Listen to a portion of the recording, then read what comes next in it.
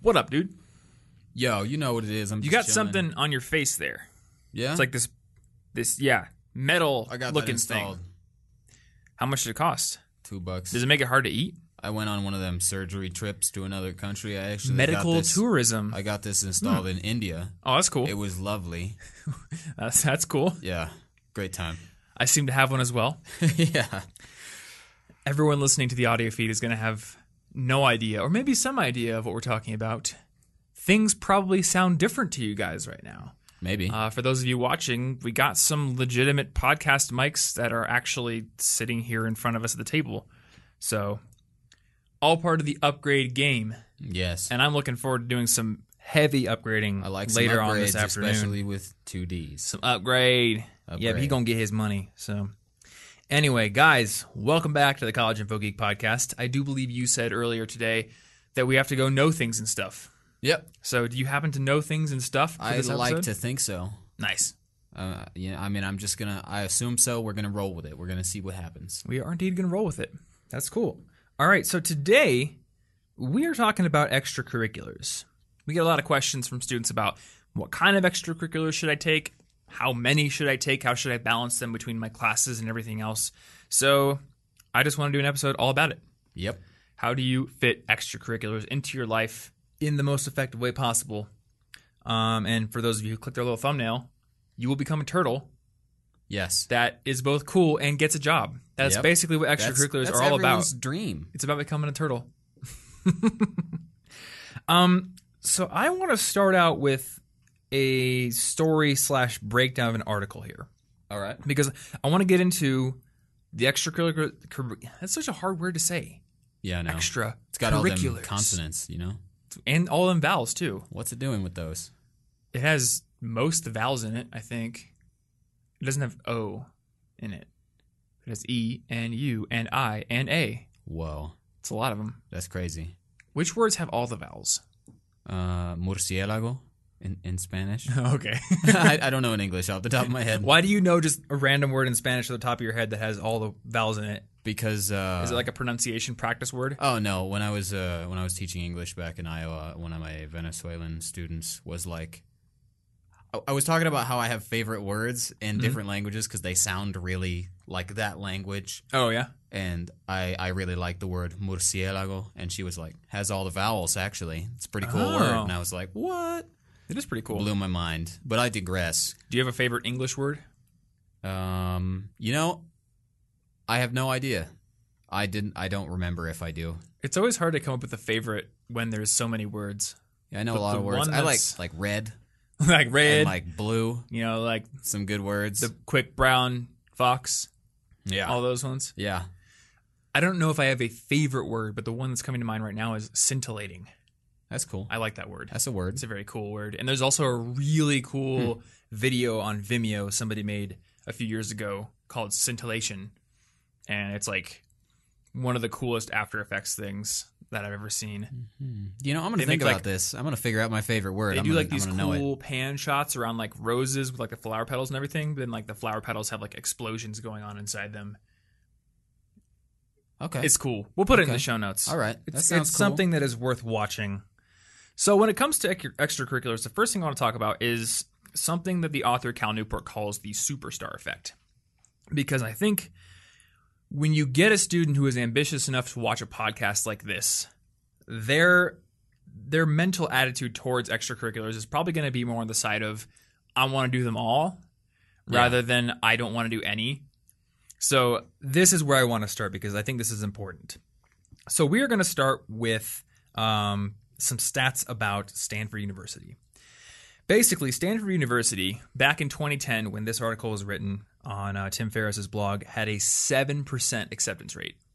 So very, very competitive, very selective. Fair. And most of the people who get accepted to Stanford are super high GPA, like 3.75 or higher. A lot of them are valedictorians. They've also mentioned that they have like they put a very high emphasis on rigor in the secondary instruction, which basically means we like people who take lots of AP courses, lots of honors courses, all that stuff. Okay. And yet, this kid, what's his name? Michael Silverton, I think it is. he got accepted to Stanford, even though his GPA is in the bottom 10% of accepted applicants, and he had done almost no extracurriculars and only took one AP course during his entire high school career. All right, what's the secret sauce? So the secret sauce is what we call this superstar effect. But before we talk about Michael's contribution to it or his example of it, I want to talk about opera singers because it's a very good example of this superstar effect in action. And it talks about this in the article, which we'll link to in the show notes. It's a good read. So there is a opera singer named Juan Diego Flores, and I am bad at pronunciation, so I'm just gonna try, and That's you're fair. just gonna sit there and cringe. That's fair. And then there's another one named Luciano Pavarotti. I don't know. These are in Italian, I'm guessing. That sounds right. Or I actually, don't know. Pavarotti sounds like an Italian name. I don't know Italian. I can only guess Juan Italian. Diego Flores sounds more Spanish.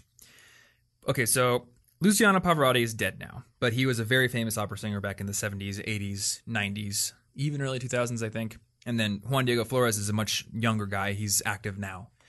So there is an opera called... Can you read that for me? I can't even... I don't even want to try.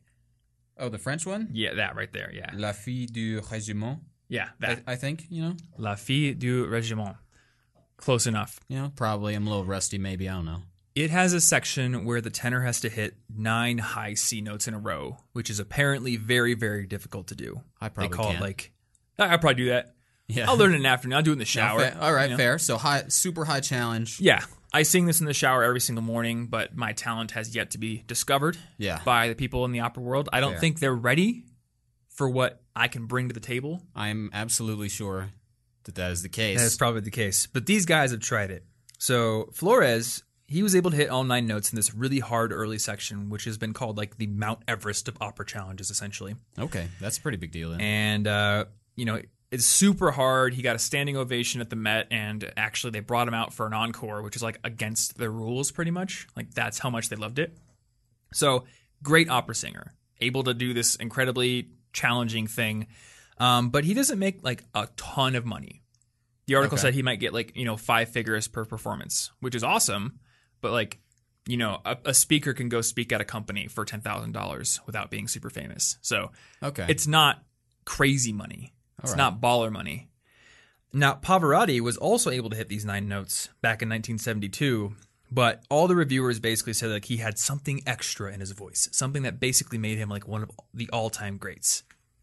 And at that concert, the crowd had him come back out 17 times. Like that's how long. And I'm picturing like you and me in the audience. I would have like wanted to probably leave at that point. How his lungs even surviving 17 times. Well, I guess that's the power of being a trained opera singer and being the best one. So when he died in 2007, his estate was valued at between $275 and $475 million. All right, fair. So the gist here is that there's this huge difference between the people who are the best and the people who are very good but not the best. Yeah. And it turns out that basically this is the superstar effect's definition. The rewards go disproportionately to the people who are the best, even though they might not be all that better than the people who are second best or third best. Just because it seems fancier to hire the best. Right. Or like, picture somebody who's like, they want to buy an opera CD, they've got $10, so they can pick between Flores and Pavarotti. They're going to pick the best one. They're not going to be like, oh, well, this guy's, more than worth the $10. It's not like all the opera singers these. or all the opera listeners in the world are going to be like, well, this guy's the second best, so I bet 40% of us should go buy that CD. Yeah. And 60% will buy Pavarotti's. Yeah, that's no, not how that everyone's going to buy Pavarotti's, and if they have a little bit of extra cash left over, sure, they'll buy the second best one. But this is the thing, like the rewards go disproportionately to the people who are the best. So here's how this gets into that Michael Silverman kid. We talked about how he's not the best GPA, not even close. Yeah. Almost no extracurriculars. Through all the traditional stuff, it would look bad on paper at first. So how does he figure into this superstar effect equation here? Well, it turns out that Michael Silverman, while he didn't do any sports, didn't do any extracurriculars, he did get involved in like sustainability projects on his own. And I think one thing he did is like he found a retired engineer in his town, and they converted this old bus to run off biodiesel. And then he applied for a grant with that experience to like a local organization, and they gave him some money to put like solar panels on one of the buildings of his school. So this is what he talked about in his Stanford application. And even though he didn't hit all of those like check boxes that you would think an Ivy League school or Stanford would be looking for, he was the best at something nobody else really had done. Yeah. So Cal Newport calls this a superstar colory. Being the best in a field makes you disproportionately impressive to the outside world. This effect holds even if the field is not crowded, competitive, or well-known. So the idea here is find something that is unique or find a unique spin on something you like to do. Use that to position yourself as the best, and you reap the benefits of the superstar effect. Yeah, and often finding a new angle may just be combining 2 or 3 things and then being the best combination of 2 or 3 things, maybe. Yeah. All right. I mean, I've often thought about this with my YouTube channel. Like, I think the reason that my YouTube channel did well is because we took study tips, and there were already study tips on YouTube, but we applied, like, very good production values to them. And we applied, like, video game references and just stuff that I like. Yeah. And nobody else was like doing a lot of that nonsense that we talk about. And yeah. So maybe College Info Geek isn't the best source of study tips in the world, bar none, but it's the best source of study tips from somebody who understands video game references and who can write an article or make a video that somebody who's into that kind of stuff will like. Yeah. So we're the best at that thing. All right. And hence when people think of that, they think of us. Yeah, so you combine the 2 things, you've created your little niche, and you try to be the top of that niche. Exactly. I always think of Steve Cam from Nerd Fitness. Very similar situation. There are a zillion fitness sites out there, and one would be insane to suggest that Nerd Fitness is the top fitness site. You know, you got bodybuilding.com, men's fitness, whatever. But the top fitness site that does like the Batman workout or the Luke Skywalker workout or like how to hike like Luke Skywalker or something like that. Yeah, absolutely. There's nobody doing anything better than Steve is. Yeah. And he has like a 10-person company now and makes a lot of money because he's found that niche. So the reason I want to talk about this in the context of extracurriculars is because I know that as a freshman, I had this thing in my head that said sign up for literally everything and basically just put all the things on my resume. When I was in high school, I had that feeling like I had to check off as many boxes as possible and just basically like machine gun qualifications and experience to get recognition or to get accepted for stuff. Okay. And I have learned that is not what works. That is a misguided ideal. Yeah, you'll have like you will have dipped your toe into like 30 different topics, but you're not really good or specifically knowledgeable about any of the 30 topics. So exactly. Why would you want that? What's the use, really? Right. So my general philosophy with extracurriculars is something we're going to talk about next week. The book review that we're going to talk about next week. Yeah. Essentially, the idea here is less but better. So do fewer things, but do them better than anybody else does. Yeah. Or better than you would have done them if you were stretched thin, at least. Yeah. Yeah. So that's like the initial thing. From there, I'm curious. I want to talk about the actual extracurriculars that you and I did in college, just to sort of stoke the flames of conversation. All right. Now, I'm considering extracurriculars to be like clubs, like primarily, but also like the occasional side project I consider to be a little extracurricular. Okay, yeah. And I don't think I wrote down my side projects, but to a degree, certain types of little jobs I also consider to be extracurriculars, depending. Like if you write for your school newspaper or something, that's kind of a job and an extracurricular at the same time. I would call it that, yeah. You know? Okay, but so what I've done, and some of this is from community college even, I helped found and run an artistic collective when I was in community college. We had maybe 10-plus musicians, some writers, some designers and artists. We created a couple of shows, a couple of little concert things. Was it basically like a record label almost? Like that. Okay. But more hipster, you know? But more hipster. But I remember the website for it. Yeah, it was pretty hipster. And so like we had to build a website. We had to research marketing, management. We had to figure out accounting stuff. And there was also even randomly enough, we screen printed shirts once, and even that weird experience paid off later for me because I helped my girlfriend screen print posters. That's true. For a show she was in. But so I had the Weird Artistic Collective. I was part of the cyber defense competition. You have computers, and make them unhackable, and then a bunch of college people try to hack them. I can only think of one thing when you I went to that. I went to that twice. I can only think about the one story you told me about the cyber defense competition every time you mention it. Yeah. So there's that.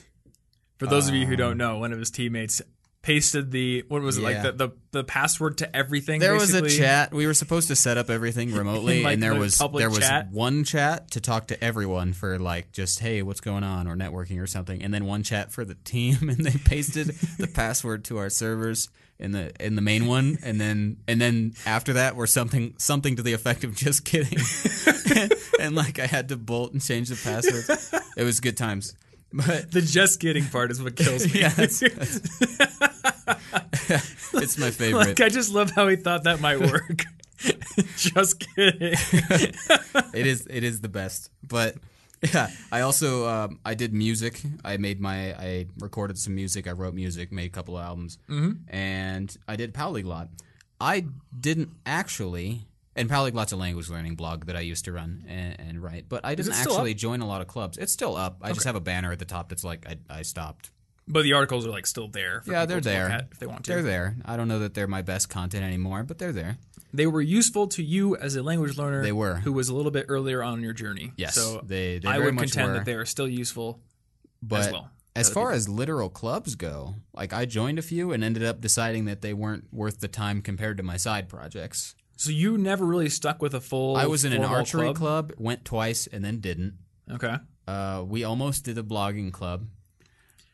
Yep, we almost did that. I went to a French club a few times, but really only a few times. Every time I would join a club, I would end up being like, this side project is worth more of my time than these clubs. Okay. So, yeah, that makes sense. Yep. I did a lot of really businessy things. Sounds like you. The first thing on my list, I have Guitar Club, which isn't businessy, but that's like one of the only fun clubs I ever did. But that was cool because I actually did an open mic night, and like I went up on stage and played guitar. Yeah, that's cool. So that was like my first ever experience performing music live, and it was helpful for like my nerves, I suppose. Yeah. But other than that, I did Business Council, which was basically like the College of Business's group of students who interface between the professors and the student body and put on like lots of volunteer projects and events and stuff like that. So very businessy. And then I was on the Academic Standards Committee. So as a student, I was on the committee that like evaluated the letters that students who had like failed out had sent in to like ask to be let back into the university. Oh. Yeah, that was fun. And then I was on the Computer Advisory Committee, which is basically like a committee that decided whether or not we should allocate funds to like classes that wanted to buy monitors and computers and stuff. Wow, that is all very businessy. Yeah. And I will say like both examples, like both of these last two examples, the Academic Standards Committee and the Computer Advisory one, were very much examples of me just saying yes to something that I thought would look good in a resume. Yeah. Because both of them, I'm going to tell you right up front, not fun. Yeah. They were real boring. Well, they don't sound very fun. Nope. I mean, I kind of built relationships with the professors doing it, so it's not like it was useless. It could be useful. But one of the things that, like in the book we're reading for next week, actually, we can assign it as homework if people really want to. Next week, we're discussing a book called Essentialism by Greg McCowan. I read it in 2015. I'm rereading it now. Yeah. I have read about 100 pages of it today, I think. So cool. It's been a good reading day. I'm getting a lot out of it, but we're going to talk about it next week. One of the things that's really sticking with me from the book is like, yes, everything can be useful, but you have to ask yourself, like, what's the most useful? Like, are you going for a million things that are merely good, or a few things that are great? Yeah. Yes shouldn't be your default answer to everything that you're offered. Yeah. And Computer Advisory Committee, not great. I don't know. That's my dream. We approved funds so a English teacher could buy a monitor for her class. That was. I mean, I guess that's cool. I think back on that every day, probably. I'm just like, man, I really did something there. I also remembered we did go to Magic the Gathering Club. Yes, we did. Times. Okay. I forgot about that. I did write down on here about that, and I forgot to put it as like an extracurricular as part of. I forgot that I went to it. Because I wanted to talk about how like our friend actually started it. Yeah. But yes, we did Magic the Gathering Club, and that was fun. And we need to play more Magic. That's probably We haven't played since we moved. It has been a while. Sad. Yeah. It's been like 4 months. I did a. Let's see what else I did. I did sound team at my church, which was basically a job. I spent 10 hours a week running the soundboard, which was actually pretty cool because I learned how to use a mixer and I learned how XLR cords worked and like how patch panels worked and everything. So that was fun, but it was again kind of a job. And then in high school, I was in Business Professionals of America, which was this club where you basically like enter into competitions that you prep for all year, and then you go to a conference at a hotel for like the whole state. Like every school's chapter comes to it, and you compete. So I did like HTML coding competition. There was a web design competition where we spent the whole year building a website, and then we competed against other teams. Oh. Cool. And then I did like a business plan competition where I had to literally write like a full business plan and present it to a committee, which was pretty cool. Fair. So that was how Radiant Web Design started. Was like a business plan competition, and then we actually turned it into a business, which was pretty fun. And I really liked that club. The second year I was in it, I got elected as the state treasurer, so I was also handling money for the whole club, like for the whole state's club, and got to go to Reno, Nevada for like the national conference. That's pretty fancy. So loved that club, but I will say, looking at this list here, I didn't do a whole lot of fun clubs. And when I think back to college, what I regret not doing are like the Outdoor Adventures Club that did like weekend trips to, hiking trips or rock climbing trips. I regret not doing Downhill Dirt Boarding Club, which is like off-road skateboarding with tires on the boards. That's cool. And I regret not doing Skydiving Club. Because every year we would go to Club Fest, which is like this really big, what do you call it? Fest full of clubs. Yeah. All the clubs in the university they'd get like a couple of representatives, they'd get a booth in this huge room on campus, and all the new freshmen would go to it and just like get to see what all the clubs were about. Yeah, and I think we had like 800 on campus. Yeah, it was like 800 clubs or something. There was a lot to choose from. Yeah, there was a lot. And there was a lot of really fun sounding ones like Skydiving Club. And I was always like, well, I probably don't have time to go on a skydiving trip. So I was always like avoiding the high density fun because I didn't feel like I'd have time. But then like, of course, I played video games with my friends and spent a bunch of time doing all kinds of other things. So yeah, when I think of like regrets from college, it was not doing those things. Yeah, and that seems to be most of like the common regrets that most people have are not doing things. I didn't stand on a board and go down a mountain with dirt board tires at 30 miles an hour. Why didn't I do that? Yeah. Yeah. I didn't learn to juggle while riding a unicycle. Oh, and you know what? I never did intramural sports. Ever. I always thought about it, but I never did it. So I have like tried to get back some of that stuff after college. Yeah. Like, it's part of the reason I joined figure skating and other things like that. It's like I missed out on these things in college because I was working all the time, and I kind of regret it. Yeah. Working all the time isn't always necessary. Yeah. That's fair. Now I live in Denver, so there's like meetups for literally all those things. Yeah, so like you can still get them now. So it's not like I totally regret it because it's like I can go get that back. I'm gonna stand this iPad up. But yeah, so I want to encourage people to do things that are fun, as well as the things that are deemed useful for your resume, whatever they may be. Yeah, and I know we literally just talked about how yes shouldn't be your default answer, but it's yes long term shouldn't be the default answer. It would be totally reasonable to at first join like 10 clubs, try them out. Maybe you don't even have to officially join, just to show up at one of the meetings. Try out a whole bunch of stuff, and then decide on the few things that you want to actually commit time to if it matters to you that you make a lot of progress or get a lot of experience in something. But I did do that. I did try a few clubs and just dropped them right away. Yeah. Like I tried like the club that builds the solar race car. Oh, that's cool. But I didn't do it. And I kind of like, part of me almost regrets not doing that. I didn't do that because I was the one non-engineer in my engineering hall. So I kind of like felt, oh, I'm not good enough at math and science and engineering to contribute to this.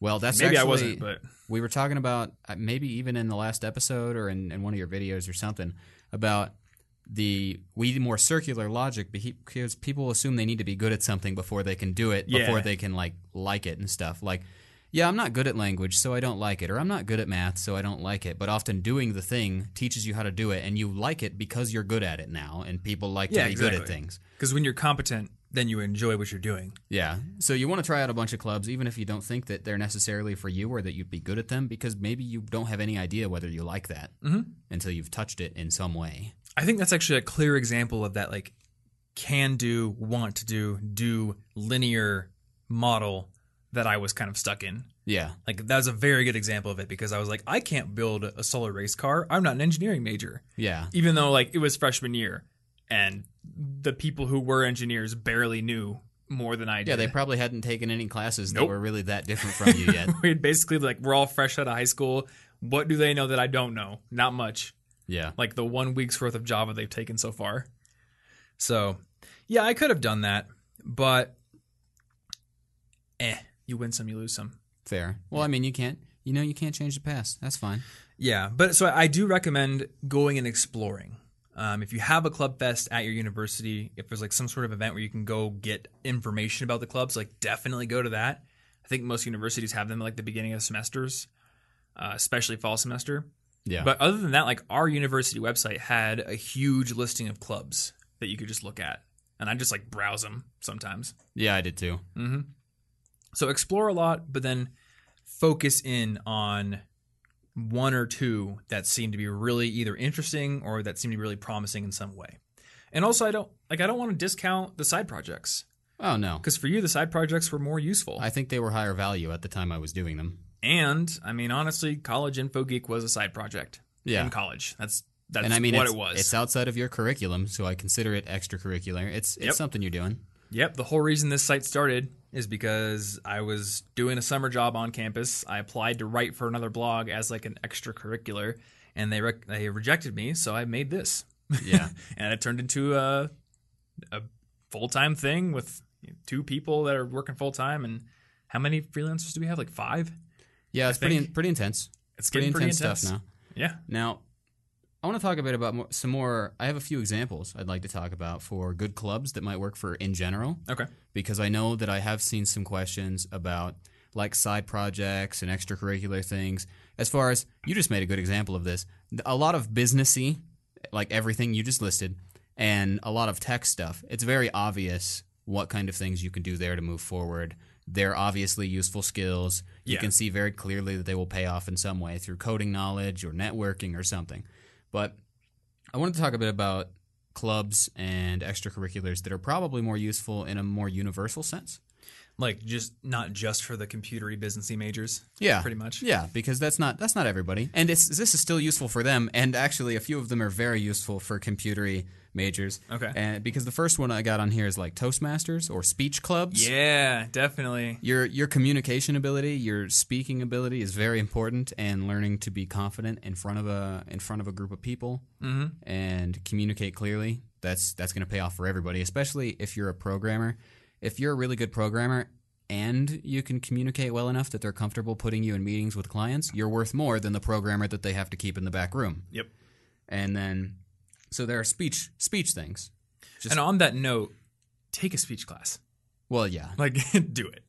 Honestly, I think the speech class earlier is the more useful. Yeah. Well, I mean, we had a friend because who put it off it pays for off years for and the years rest and of years, your years of college. but he had to take it eventually. Yeah. So it's like, why not just take it early? Because now, I honestly believe speech class is one of the most useful classes you'll take in college. It was one of mine. And I mean, this is different for different majors, because if there's like a biochemistry major, then sure, maybe there's stuff you can't really learn quite as well independently. Like you need lab equipment or something to properly learn it. Yeah. But at least for me, my good IT skills and my good computer skills came mainly from outside of class work. I learned some from in class, but most of it was like from jobs. So when I think back, I'm like, what was the most useful class I took in college? It was the speech classes. Yeah. Because they forced me to get up and give speeches. Yeah, and that's literally like, I mean, what are we doing right now? Hello, audience, we're talking. Oh, yeah. It's required. What kind of grade would you give this? Like a B minus? Maybe. All right, but past speech stuff, there's another thing. There's like debate clubs. There's school politics or state or national politics. That's going to help with not only communication, but networking, the ability to compromise, and persuasion. Persuasion is an immensely useful skill to have. Yep. Especially if you want to get a raise. You know, you need to be able to think from the other person's perspective and figure out what works for both. And I know you've mentioned this before, is that you wish you took some sort of acting class because so that you can be in stronger control of your verbal and nonverbal communication, I assume? I kind of view acting as like very similar to speech and possibly like encompasses speech and adds more. Because when you're acting, you have to embody a role, so you have to step out of your comfort zone in many different ways. Yeah. And you have to think like, how am I telling a story, not just with the way that I'm speaking, but with the way that like my body's moving and with my emotional conveyance and all that kind of stuff. How do I interact with other people on stage also trying to embody a role? I think like as a content creator, that could have been a very useful class or something for me to do. And I've been thinking about possibly doing an improv class. That'd be cool. Which is like the stereotypical thing for YouTubers to do. But I think you get a lot of value from it. I'm not aware of a lot of YouTubers I don't know what they do. Get bigger, move to LA, take improv. But then they're not quite in the same niche that we're in. So fair. I'll be the first education improv YouTuber.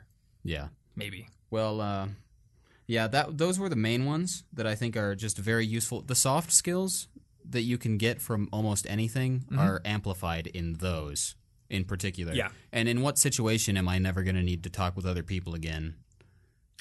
I don't. Not many. Not many. Prison? Not many. And of course, there's always your major related club. There's usually a club for each major. I wanted to mention that. Yeah, majors probably have clubs, and those are good to at least go explore because you meet usually like the professors in the major are active in the club.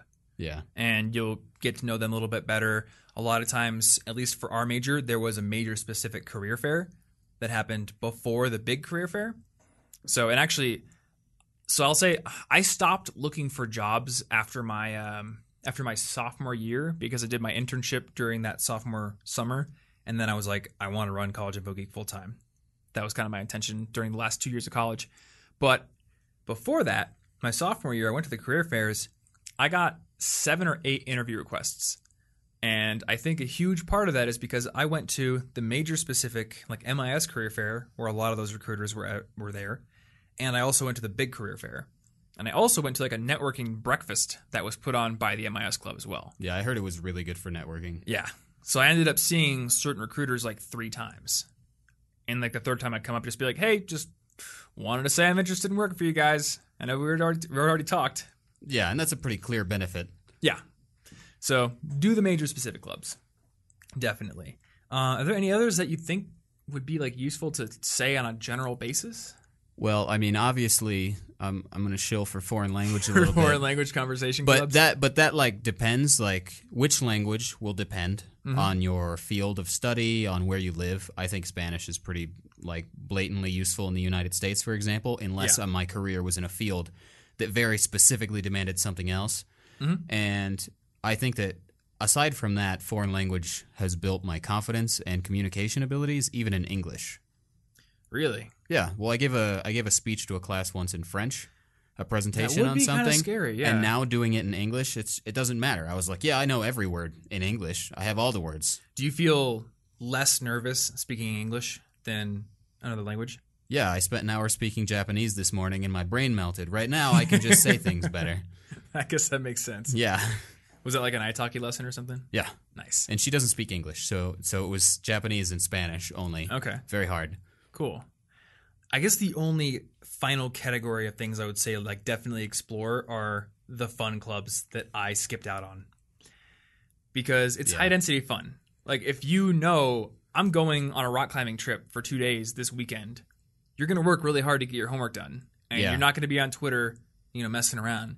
And I think in a past podcast we talked about like the power of anticipation on your productivity and your happiness levels. And if you're part of a club that plans really cool trips or you're going to go skydiving or whatever it is, like that builds anticipation that you're not always going to get on your own. Yeah. And the fun clubs are going to be useful even if you just hate happiness. Fun's useless. I don't need that. I only need a resume. You think football is fun? But friendships and happiness are going to keep you productive and de-stressed throughout college. It's going to improve your performance on things. If working all the time will make you worse than somebody who works 3 days a week. Yeah. You need to take a break so your brain can recover. And you don't know which friends or which professional contacts you might meet in any situation. Like, I didn't know I was going to be doing this. We were just friends first.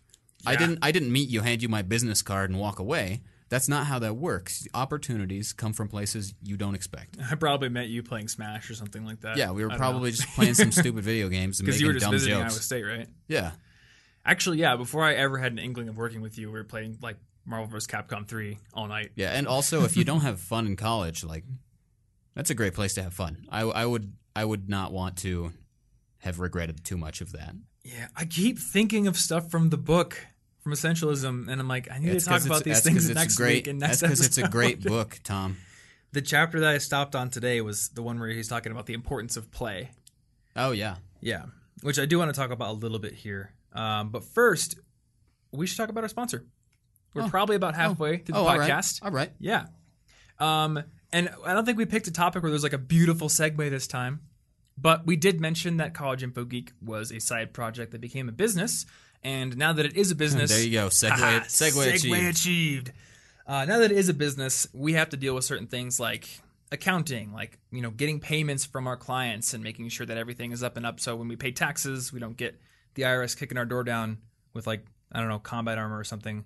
They probably have that. That's sort of how I envision the IRS. Like they're wearing tactical gear. That's where our tax money goes. IRS armor. IRS body armor. Yeah, probably. They come in with like a shotgun and one of those calculators with the rails. Yeah, that's definitely the most intimidating thing I can think of. We're going to need to see your receipts. Anyway. Hyperbole aside, FreshBooks is a great way for managing all those accounting hassles and all those invoicing hassles that you have to do when you work as a freelancer or as a business owner. So if you do that, or if you ever happen to start, exploring freelance work as a side project, which is great because you learn a ton of stuff and you get money, and you start learning like business skills, like independent business skills. FreshBooks can make that much, much easier on you because, when you're doing your freelance work, in my case, it was like web development, and now it is doing ads on the YouTube channel or doing the crash course, like writing scripts and filming stuff. I want to focus on that stuff. I don't want to focus on, is this receipt in the right place? Is it categorized correctly? Have I gotten paid by the clients? Like, has it been a week or 2 weeks? When is the due date of that invoice? And FreshBooks has tools to help you with all that. They have this beautiful dashboard you log into. You can see who owes you money, when it's supposed to come in, and how you're doing this year, so you can check up on the health of your business. And also you get paid faster. With FreshBooks, you can do invoices in less than 30 seconds. You create these beautiful professional-looking ones, email them off to your clients. And the nice thing is you get to see when your clients have opened those invoices. So if you're like, have they actually seen my invoice? You'll know. Yeah. And I've had many frustrations with that in the past. Not people knowing don't if my want to client pay. is... Well, it's not that they don't want to pay. I think sometimes they don't want to pay. Sometimes they don't. But I tend to give people the benefit of the doubt, and sometimes it's just like they lost it, or like the mail lost it, or they didn't see the email or whatever. And if you know, then you can follow up faster. But the other thing is with FreshBooks, you can let your clients pay online. And this is something that I do because I've got 2 people who use FreshBooks to charge me for stuff they do for CIG, and I pay them online with FreshBooks, and it's super easy. So, and because of that, you get paid a lot faster. So if you are a freelancer or a business owner, you're getting into that, you can go over to freshbooks.com/CIG to get a free 30-day trial. I almost said 30-day trial. That's close. That's close. That's almost it. Close, but no cigar.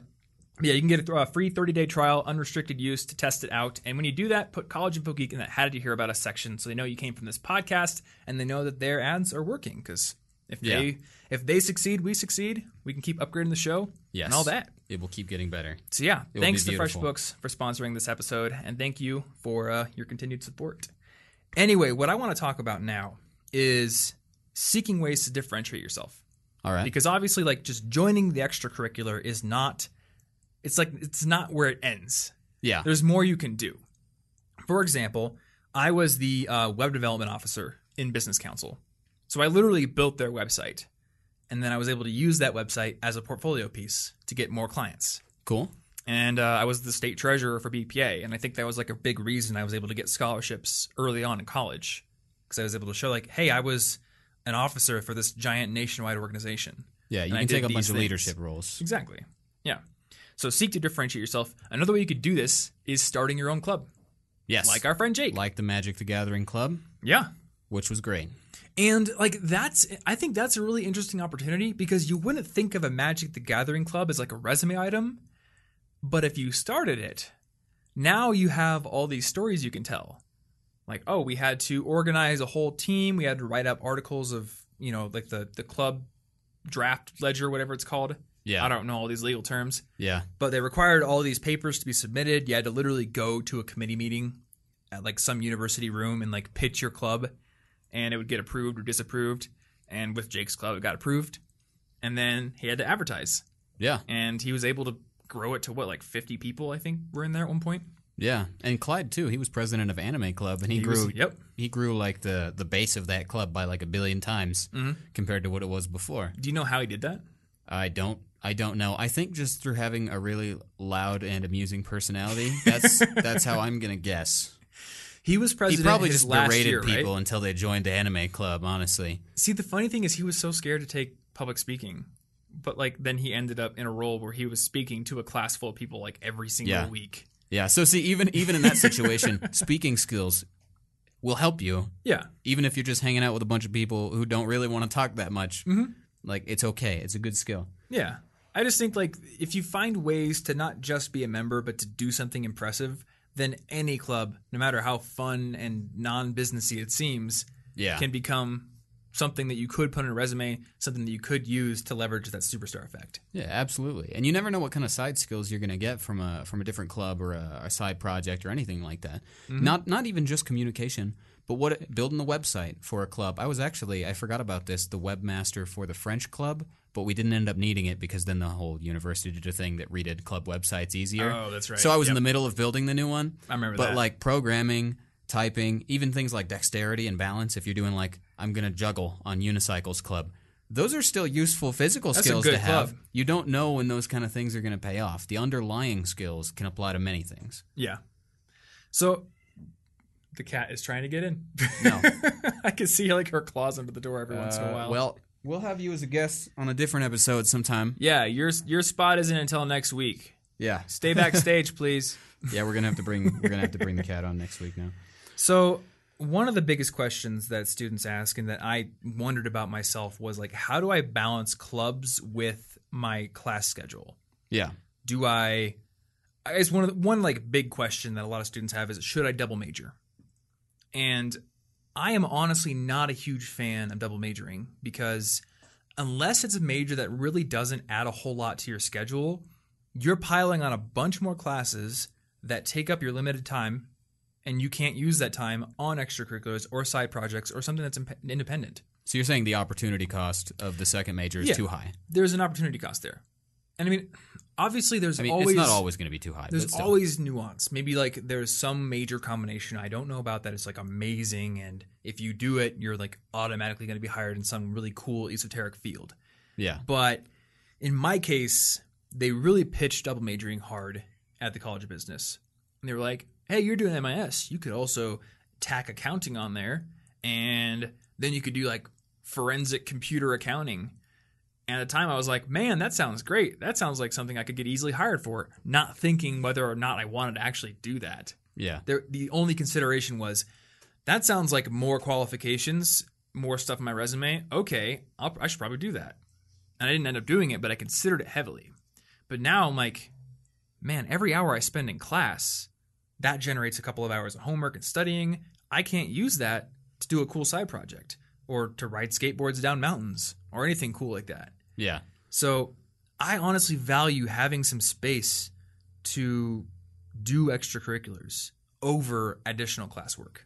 Yeah, well, I think it makes a lot of sense unless the second major is really important because like a lot of university anyway is growing and deciding who you are. Mm-hmm. And if you don't explore the fun stuff, then who you are, it turns out, is just like a huge ball of stress that never smiles again. And the other thing is with a lot of jobs, it's honestly more the fact that you have a degree that gets your foot in the door rather than, oh, he's got an accounting degree and an MIS degree. Like, we're automatically hiring him. A lot of HR people are going to be like, he's got a 4-year degree from this good university. And we also can see that on his resume, he's got all these, work experiences and these clubs that he's had officer positions in. That honestly looks more impressive in many cases. Yeah, same thing with like having a 4.0 GPA. Not worth it. Unless you're going to go like med school or something. Unless you need it, unless it's required for what you're doing, compare that to the person with a 3.2 or 3.5 that does a lot of side projects. So that Michael, was that his name? The kid who Michael Silverman did the solar stuff Yeah. and the biodiesel bus or whatever it was. Like the GPA wasn't as important, and neither would an extra line on your diploma be. Exactly. And to sort of keep going down this rabbit hole, I also think that you shouldn't fully fill your schedule up with extracurriculars either. Because I think even when you're in college, even if you're an ambitious person, you need space and time to just do whatever. Yeah. Like time, you could even do useful things, but I think you need time that isn't pre-planned and pre-set in stone, like well in advance. If you schedule out every hour of your day at the beginning of the semester, like you're going to go crazy. Yeah, so just some time where you do whatever you feel like. Mm-hmm. And like I can't not talk about this. I know we're going to probably talk about it again in the Essentialism episode. Oh, that's fine. There's plenty to talk about for that book. But he talks about the value of play. Just like being, and I guess he defines play as like just being in the moment, doing something that's just fun for the act of doing it, that doesn't really have any specific goal, that isn't building up to something greater. It's just I'm having fun as a human being. And he cites a lot of scientific studies about how like doing that actually helps with your ability to be creative. It helps brain plasticity. It reduces stress. All these things. It like gives you perspective. It allows you to think of new solutions when you do go back to your work. If you never play, then you become like this just ball of stress that's just like trying to manage everything but not doing it well. Yeah. And honestly, I had time for play in college. Plenty of it. I know a lot of students have been like, yo, Tom, did you have 4 hours of sleep a night and literally nothing else during college? And I'm like, nope. I took 4 classes, like a full-time course load, but 12 credit hours. I did my extracurriculars, and then I had time. And I spent a lot of that time building College Info Geek. I spent a lot of that time doing other freelance things, but I also spent a lot of that time like out hiking in the forest or skateboarding at the skate park. Playing Rock Band in the apartments. Playing Rock Band in the apartments. We did a lot of that. Yeah. Like, when I look back on college, I don't remember this time that was nothing but work. I remember, like, plenty of times just hanging out with friends, having fun, or going out and exploring and doing fun things.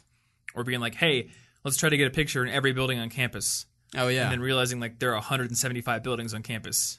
Yeah, and you can't get into all of them all the time, so. No, it turns out there are some, like, super secret government buildings on campus that you can't get into. Way to just blow up their spot. Everybody's going to go to them now. That's true. You're under arrest. You're a war criminal. I think they're not going to let them in. No, you're a war criminal. Well, you could get into them if you had an escort. But we didn't have an escort. And I feel like we probably could have done it if we had been a little bit more tenacious about it. But yeah. We didn't get into all the buildings. I imagine maybe the security person would have been like, sure, take a selfie, whatever. Yeah, maybe. We'll just do it in the doorway. Depends on their move. You can just do it right in the doorway. That's it. Yeah. We did get into the university president's house. Oh, that's so cool. That was a pretty cool achievement. Their house? Like what they sleep in? Yes, but it's not as creepy as it sounds because their house was on campus and we got invited to a dinner there. Okay. So it's not like we just knocked on the door. We'd like to take a picture in your house. Okay. No, they used the house as like a place for certain meetings as well. It wasn't like fair. That makes more sense. Going up to somebody's random house in the neighborhood and being like, "Can we come in for no reason and take photos?" Yeah. Yeah, that's weird. No reason. Just like a weird smile at them. Yeah. Yeah, that's the biggest one. Have some time to play. Yeah. I remember when I was a kid, and maybe you knew people like this, there was always that kid in school who was in every sport. Like all the time. So it was always like school, then like Timmy's got soccer practice. Or Timmy's got football practice. He's in every sport. And it's like, okay, when does Timmy actually have time to go out and like build ramps in the street to ride our bikes off of? Yeah, just read like a good do novel. Stupid stuff. Yeah. I think like you need to have the experience of being a kid when you're a kid, and that doesn't go away when you get older. You shouldn't just like schedule every bit of your life to a T. There should be some open space to just do whatever you want. Yeah. And like last night you were like, we should just have Legos sitting around. Well, yeah, that sounds awesome. And I'm like, you know what? Part of me, like my initial reaction was like, that's for kids. And then my second reaction is like, but why isn't it not for adults? Yeah, it's like, see, it sounded it's weird so at fun. first, but then I was like, Yeah, but the alternative is just to always be looking at the TV to do stuff, and Legos sound more amusing at this very moment. Whatever. And that's also actually important is even past school, extracurriculars are very nice. I'm not working all day long and then going to sleep and then waking up and working all day long. Yep. If you got to put some space in there for sanity. Mm-hmm. I'm like stuck on this now. Why is it like cool and acceptable to play board games as an adult and to have like board game night at a bar, but there's not like Lego night or just I don't know, like Nerf gun war night or something? Maybe we like need why to make is it weird to be a LARPer but not weird to like play board games because they're basically toys? We need to make this. We do need to make this. That'd be cool. I feel like a Lego meetup at a bar. I feel like unstructured play seems weird as an adult, but like the moment you put a bunch of rules and stuff on it, it seems fine. Which is like why board game night seems fine because there's a rule book and everyone's just like, all right, I'm gonna follow these, you know. I'm not silly. It's just what it told me to do. Yeah, it told me to do this thing, and of course there's some strategy, but it's not like I'm just playing with Legos like a kid. No, we're gonna get Legos now. Yeah, it's done. We're gonna get next podcast. Lego, we're just building not? the Death Star. Yeah. While doing the podcast. Yes. I see nothing wrong with this. I think it's essential. So it'll fit. All right. Essentialism. Boom. Last point I had, I don't know if you have anything else. The last point, I mentioned this in my video from last week, but try things before you think you're ready to do them. Oh, yeah. So I talked about Business Council. One thing about Business Council I didn't mention was that their policy was almost always to only let in people who were already sophomores or older. Because it was like, it wasn't really a club that anyone could join. You had to apply to get in. And it was like a pretty select group of people who did things around the university kind of like on behalf of the College of Business. I was a freshman and I wanted to be part of the club, but I read that, okay, we almost always reject freshmen and you kind of have to wait till you're a sophomore. But I applied anyway because I was like, I did business or Business Professionals of America in high school. I started my own business. I think I have experience to do it. Yeah. So I went in, I did the interview. I let them know like, yes, I'm a freshman, but I've done these things, and I got in. And then I ended up being an officer as well. So you're often a lot more qualified than you think you are. We all have like an imposter syndrome. Like, yeah, I need to have, I need to be a sophomore, or I need to have this degree, or I need to have this experience before I can go do this. But often you have it. And often like, I feel like requirements, half the time they are hard set requirements, but the other half of the time they're just like a filtering mechanism. They're just make it easy. Yeah. So that they can just discount a bunch of things without having to look very hard. Well, you remember on the job page we wrote for the writer that we wanted to hire, like we put, you must have experience writing online in parentheses, or be able to convince me that you do. Yeah. So like, I would have considered hiring somebody who didn't have a whole lot of experience writing online if they had been able to convince me. Yeah. Maybe they had a ton of offline experience and they just like posted a few of them online and they were awesome. Like, I wouldn't have been able to tell a difference. So, yeah. Have the courage to do things and stuff. Yeah. But also have the courage to quit a club if it's not working out. Yes. I think there's often like this sunk cost fallacy where you're just like, I already joined. I don't want to look like a quitter. Yeah. And I feel like I don't really know where to draw the line because like sometimes quitting prematurely is you're being lazy, but sometimes it's strategic. That is sometimes true, but when the value is being overweighed by the cost, yeah, maybe that's what it is. You may need to cut it. If it doesn't bring you more joy than it costs you in time, because even if your GPA is not as good, you're busy all the time, you're stressed for time, how do you fix this? Your first thought may be, well, maybe I should drop this club. But if that club is just central to who you are now, you love it, it makes you happy, then it's providing a lot of value. So you should at least look at other places first where you can save time. And then, so maybe if you're already like doing a bunch of things, you can quit to create time for something else. Yeah, or maybe you'd be like, this could be more efficient, and then I'll do that instead of dropping this club, or I'll lower my commitment to this club but still have it. Mm-hmm. And if you truly, truly, truly have to drop something that you like, or that's the decision you need to make, you need to accept the actual trade-off. Do you prefer a higher GPA without the joy that you get from your club, or do you prefer the joy with a slightly lower GPA? Yeah. I know which one I would pick, and it is the latter, but it depends on your situation because some things do require a higher GPA. Neither of us have gone to med school. Neither of us have gone like to that. There may be a real trade-off you need to make, and you don't need to quit something forever.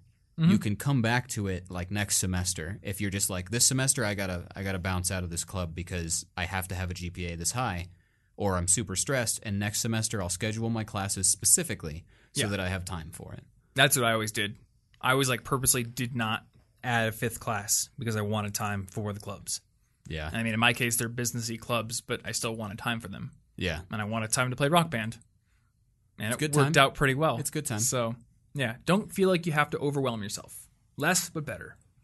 And I think that's probably a pretty good place to end this podcast. Yeah, probably. Cool. So, guys, thank you so much for listening. If you want to find the show notes to this episode with that really cool video on Vimeo scintillation that I talked about at the beginning. Oh, yeah. As well as anything else we might have mentioned in this episode. If you're watching on YouTube, the link in the description down below will take you to those show notes. And if you're listening to the audio feed, cigpodcast.com/170 is going to be that link. Also, if you guys are enjoying the show, one great way that you can support us is to go over to iTunes and give us a rating and review on the show's page there. That not only tells us what we're doing right and wrong and lets us, figure out how to make targeted upgrades to the show, but that also helps to bump the show up the rankings in iTunes. It's like one of the ranking factors, I guess, and that helps to grow this show, which is awesome. Yep. So thank you if you do that. One final shout out to our sponsor, FreshBooks. Thank you guys so much for sponsoring us. And if you are a freelancer, if any of you guys are a business owner, then freshbooks.com/CIG is that URL you can go to get that free 30-day trial. And remember to put College Info Geek in that How'd You Hear About Us section so they know it came from us. Thank you so much for listening, and we will see you next week. Stay cute.